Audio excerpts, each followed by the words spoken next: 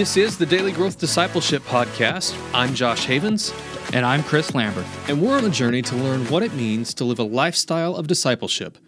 We're glad you're joining us today, and we hope that as you set aside this time for God, that He will help you grow today in the everyday moments of life.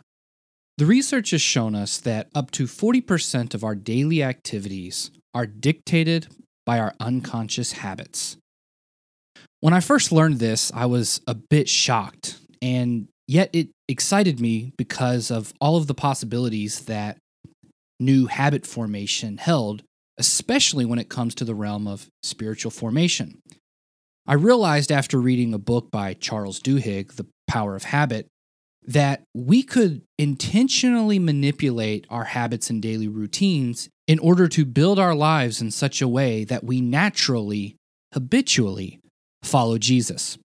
And that's why I'm really excited to be talking to Justin Earley today, because the work that he's done in The Common Rule focuses a lot about creating specific habits that lead us to spiritual formation.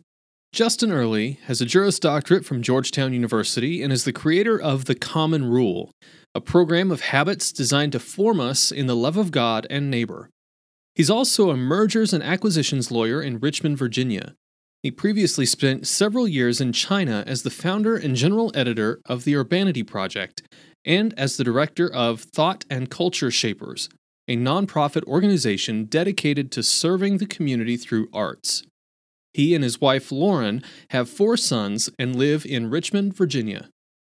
The thing I like the most about Justin is that he's a corporate lawyer, and he's doing this work with The Common Rule as a service to that vocation, because he recognized that even though he wasn't in, quote, a professional ministry position, that his vocation was given to him by God, and he must steward that properly.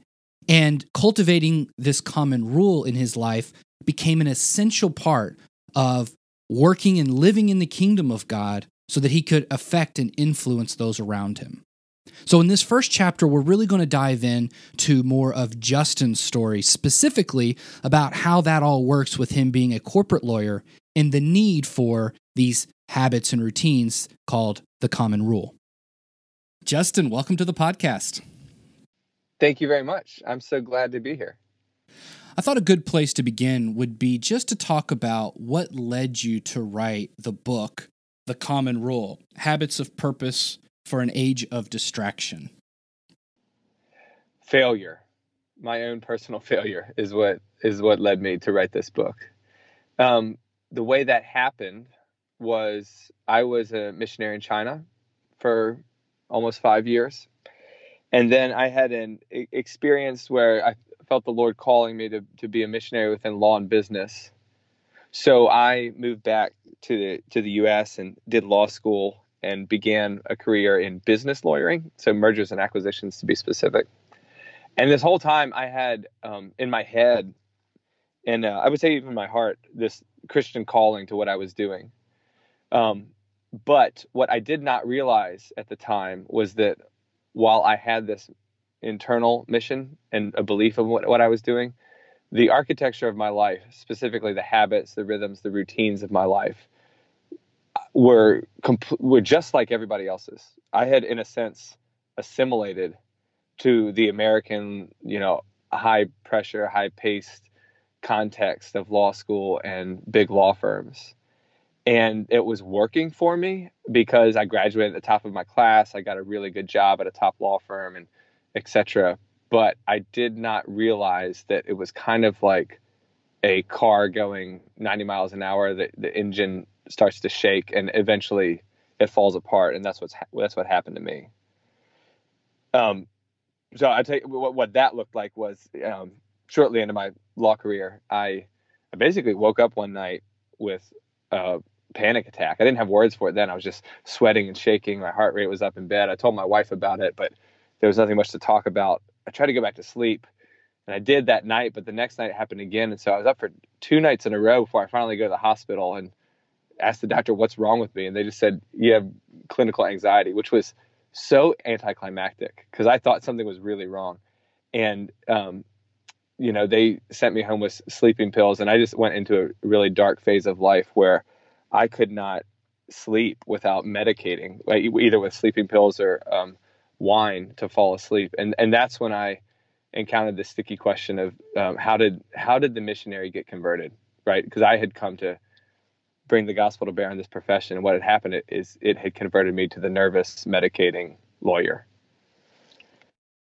What led you to go into missions? I want to back up a little bit and start. How did you get called into missions, or what led you to China in the first place?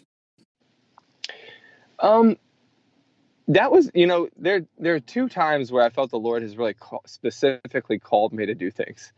And the first was when I felt him call me to China, and the second was when I felt him call me back. So everything else in my life has been more or less a product of decision making. Is it a good idea? But there was, to be honest, I knew people from my college at UVA going to do ministry in China, and they had invited me to consider it. But I had an experience in prayer one day where I sort of asked the Lord, is this something you want me to do? And it was strongly answered. And so I felt like the Lord was saying, this is what you should do with your life. And that's so unusual. Again, most of my decisions, he's not been that clear with me, but I felt laid hold of. And so I felt, I knew it probably wouldn't be a lifetime thing, but I decided that I should listen to him and go to China and share the gospel with Chinese students. And so that's what I did for a couple of years. Yeah. And I love the story that even once you followed God's call to be a missionary, and yet he could still call you on to something else. I think too much we get stuck in that professional vocational ministry is always the end goal of God's calling us. And you're saying that the end of your story was not that. And he called you into that, of course, but then called you into the law side of things to become a lawyer and to deal with things. Could you talk a little bit more about what specifically led to that calling? And then how has that been, like, what's your vision for that now in your profession? Okay. I love answering this question. So I went to China. The reason I was excited that the Lord called me to China was because I did want to see the world changed by the good news of Jesus. I mean, he's changed my life, and he's what we all need. He's the key. He's the logos. And so I was passionate about seeing my neighbors in China come to know the key to life. What I found in China was that while verbal proclamation of the gospel is really, really important, there are other forces at play that shape who we are and make us more or less likely to heed the words of the gospel or to be able to understand them. And so what I came to understand in China specifically was that there was specific political and economic pressures that were forming people into communist atheists that had a certain view of who God was. And I started to realize, this is really important. And this is not only really important in China, this is happening in America too.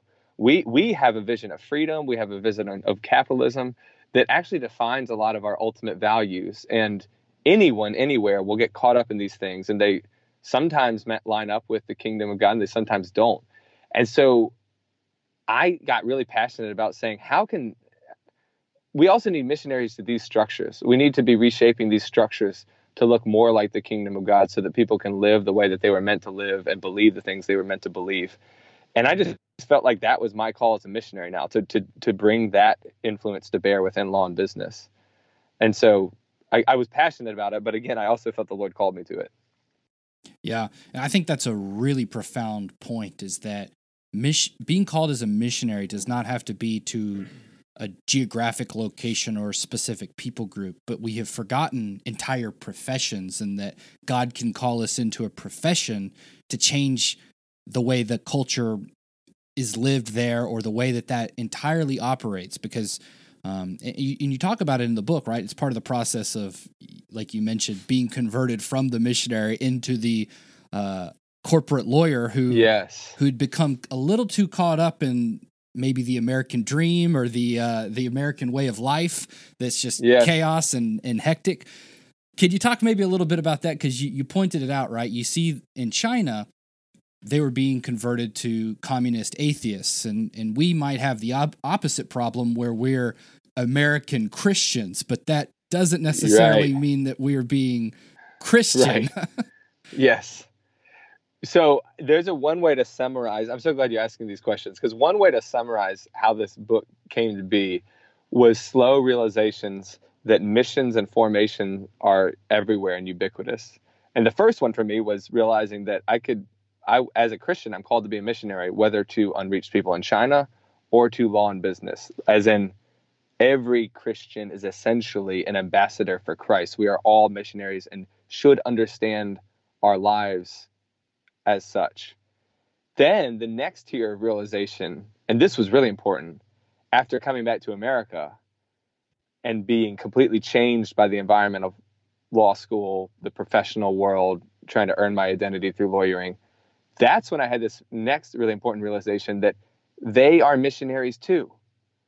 The people that we work for, live next to, they also they don't call themselves missionaries, but they are. People are always trying to convince us of what to believe. And if they're not, and a lot of people are very specific about that. Here's what you should believe politically, environmentally, culturally, etc. But even when they're not specific, every profession, every neighborhood, every friend group that you're in, every church that you're in has a culture, and culture cultivates. Culture changes the values that you have. It affects you. And so what I started to realize was that I was the one who wanted to form the world, but the world wants to form me back. And in that sort of whirlpool of formation, you just can't, there is no neutrality. There is no stillness. You can't not move. The world is a world of formation. And the question for me became, okay, if I want to be a missionary to law and business, then I need to be attentive to my own formation so that I can be the kind of disciple of Jesus that resists the formation of the world that I'm in, and as a missionary actually forms it instead. And this is not unique to me. This is the fundamental question of all our lives. How do we stay formed in the gospel of Jesus so that we can reach out to our neighbors and love and form them? That's a great question. That is so good, and that speaks to the point of what we're trying to do with Daily Growth Discipleship is, in our own way, answer that question, how we do go about that.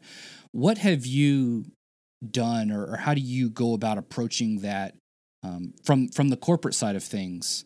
Because Josh and I live we're in Springfield, Missouri, and we like to talk about the Assemblies of God bubble here that we kind of live in, and it's the Bible belt buckle and all of that sort of stuff. So we feel like we kind of live in our own little bubble. So it's really fascinating to talk to somebody like you who's out there in the corporate world.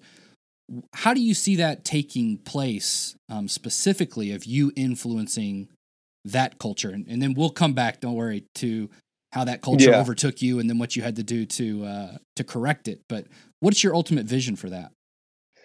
Yeah, well, they're intertwined. But the ultimate vision, I think, is to understand that we are bearers of the image of God, created to work in the world, created to rule over the creation that God loves and wants to redeem. And so when I think just about the profession of lawyering, for example, the profession of lawyering, and everybody needs to do this. Everybody needs to understand what's the story of their vocation. So for mine, the profession of lawyering ideally is attempting to protect and reknit shalom and justice into a world that's broken. So ideally, if we do our jobs right, transactions are fair because we negotiate on both sides of them. If we do our jobs right, criminals are punished but then restored. If we do our jobs right, innocent people are acquitted. Now, it is actually awkward to say all of what I just said because the legal system is so broken in the United States, so broken. So we are not doing a good job of it. And, there's so much criminal justice reform that we need. But even from my side, just in the corporate, I'm a business lawyer. I think a lot about, how do I contribute to the flourishing of industry? How do I contribute to the flourishing of new businesses, people that are doing good things in the world? How do I contribute to, we get a little technical here, but to, de-risking systems so that people can have fair, smooth, efficient transactions. I mean, these things are what employs people, puts food on, children's table, and gives you mothers and fathers who are like whole people who work and have shalom. So, part of that is you have to root your vocation in the story of God's vocation. And you have to understand how it stems from Genesis, how it's impacted by the fall, how Jesus is reworking your vocation for good, and see the vision of your vocation in the end. So that's the big picture. It gets really specific to lawyering, but everybody should, I think about that big picture for their job. Which is so tough to do when your entire perspective of how the Christian life works is something that you do on Sunday to kind of prep you for the rest of your week, where you're not doing your Christian life, and then you come back to church on Sunday again. Yeah, that's a miserable way to live, because you miss out on the glory of what God is doing in the world. I mean, there is so much glory to, he loves your profession more than you do. And he has, an enormous vision for it. And when we have a really small vision for it, or when we listen to our professions and some of them just say, we're just here to make money, we're just here to get an identity, we're just here to feel important, we're just here to, toil away the 9 to 5, we miss out. And, that's a sad thing to me. I'll tell you how this ties in to the personal habits, because I think that's really important. I mean, what I found was, if you have this big vision for your vocation, as I suggest everybody should if they're reading the Bible, you get tied up in it and you get really excited about it, and you actually start to expend a lot of your energy on it. And that's what happened to me. I was so excited about sort of bringing this call to bear on lawyering that I just thought, I got to be the best lawyer possible. I got to, do all the extra resume stuff. And, and that led to the collapse that I told you about. And so what I didn't really appreciate is that in that call to any culture, whether it's a, unreached people group or a vocation, it's going to work back on you. And so what happened in the middle of my collapse was, and thank God for community, because my wife and my close friends were very near to me, and they sort of laid down the law, and they said, you need to introduce some limiting habits into your life to govern you, because you're going 90 miles an hour and you're falling apart. And I was in terrible failure, and some moral failure, right? I wasn't abusing. It's important to distinguish my story. I'm not an alcoholic. I wasn't abusing pills or alcohol, but I was dependent on them to rest and sleep, which was a huge red flag. And what I did is I sat down with my friends one night, and there was a program of habits on the table that said, and I asked them, would you keep me accountable to these things? And they were little things like, let's turn off my phone for an hour or two every day. Let's start the day in scripture, not in work emails. Make sure we Sabbath one day a week. I did not think any of these little things would matter that much, because I had no idea how much the smallest and mundane, the most ordinary habits actually affect our souls in those extraordinary and deep ways. And my life was drastically changed. And a couple months in, I not only said, wait, I'm going to pay a lot more attention to these little habits and I'm going to keep doing them, but I also started almost furiously researching why were they mattering so much? And that's what led to, a couple years of thinking about this, asking other people to join into these programs of habits. And then eventually one day, 2 years ago now, put out a little PDF called A Common Rule of Life, inviting people to live according to these habits. And that's when the forwarding started. That's when the blogging about it started, which eventually led to the book. Because I had no idea how thirsty most of us are for a sensible way to arrange our days and weeks. I had no idea that I was not unique. I thought I was weird. Now I see that our modern moment has completely disoriented people's day-to-day lives. And we all sort of are looking out there saying, like, help.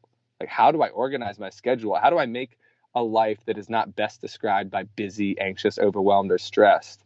How do I make a life that's actually described by purpose, peacefulness, the kind of words that actually come from the gospel of peace, the gospel of purpose? Yeah, we've spent so much time chasing after freedom and instant gratification, which we think is the thing that we want, that, we sort of fall into the chaos and then we accept that as the way of life, like you're talking about. So then when we're shown that maybe there is a limiting way of life can actually lead to freedom, you talk about this in the book, it's like, right. It's like a breath of fresh air, Oh my gosh, yes. And it's like, that's what I need.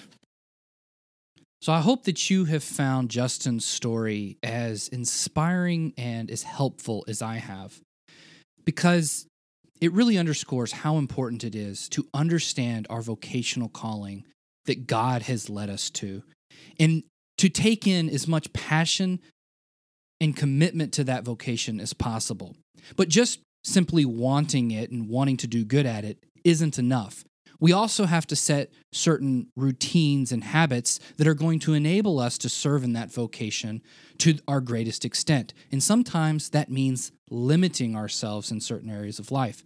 So I hope that Justin's story has resonated with you and causes you to pause today and say, what is my vocation? How am I using my daily work to serve the kingdom of God? And am I allowing God to use me in that situation to expand his kingdom?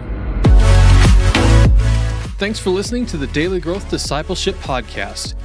If you want to stay up to date with everything that's happening at Daily Growth, go to dailygrowthdiscipleship.com and subscribe for free. Or subscribe on Apple Podcasts, Google Podcasts, and Spotify.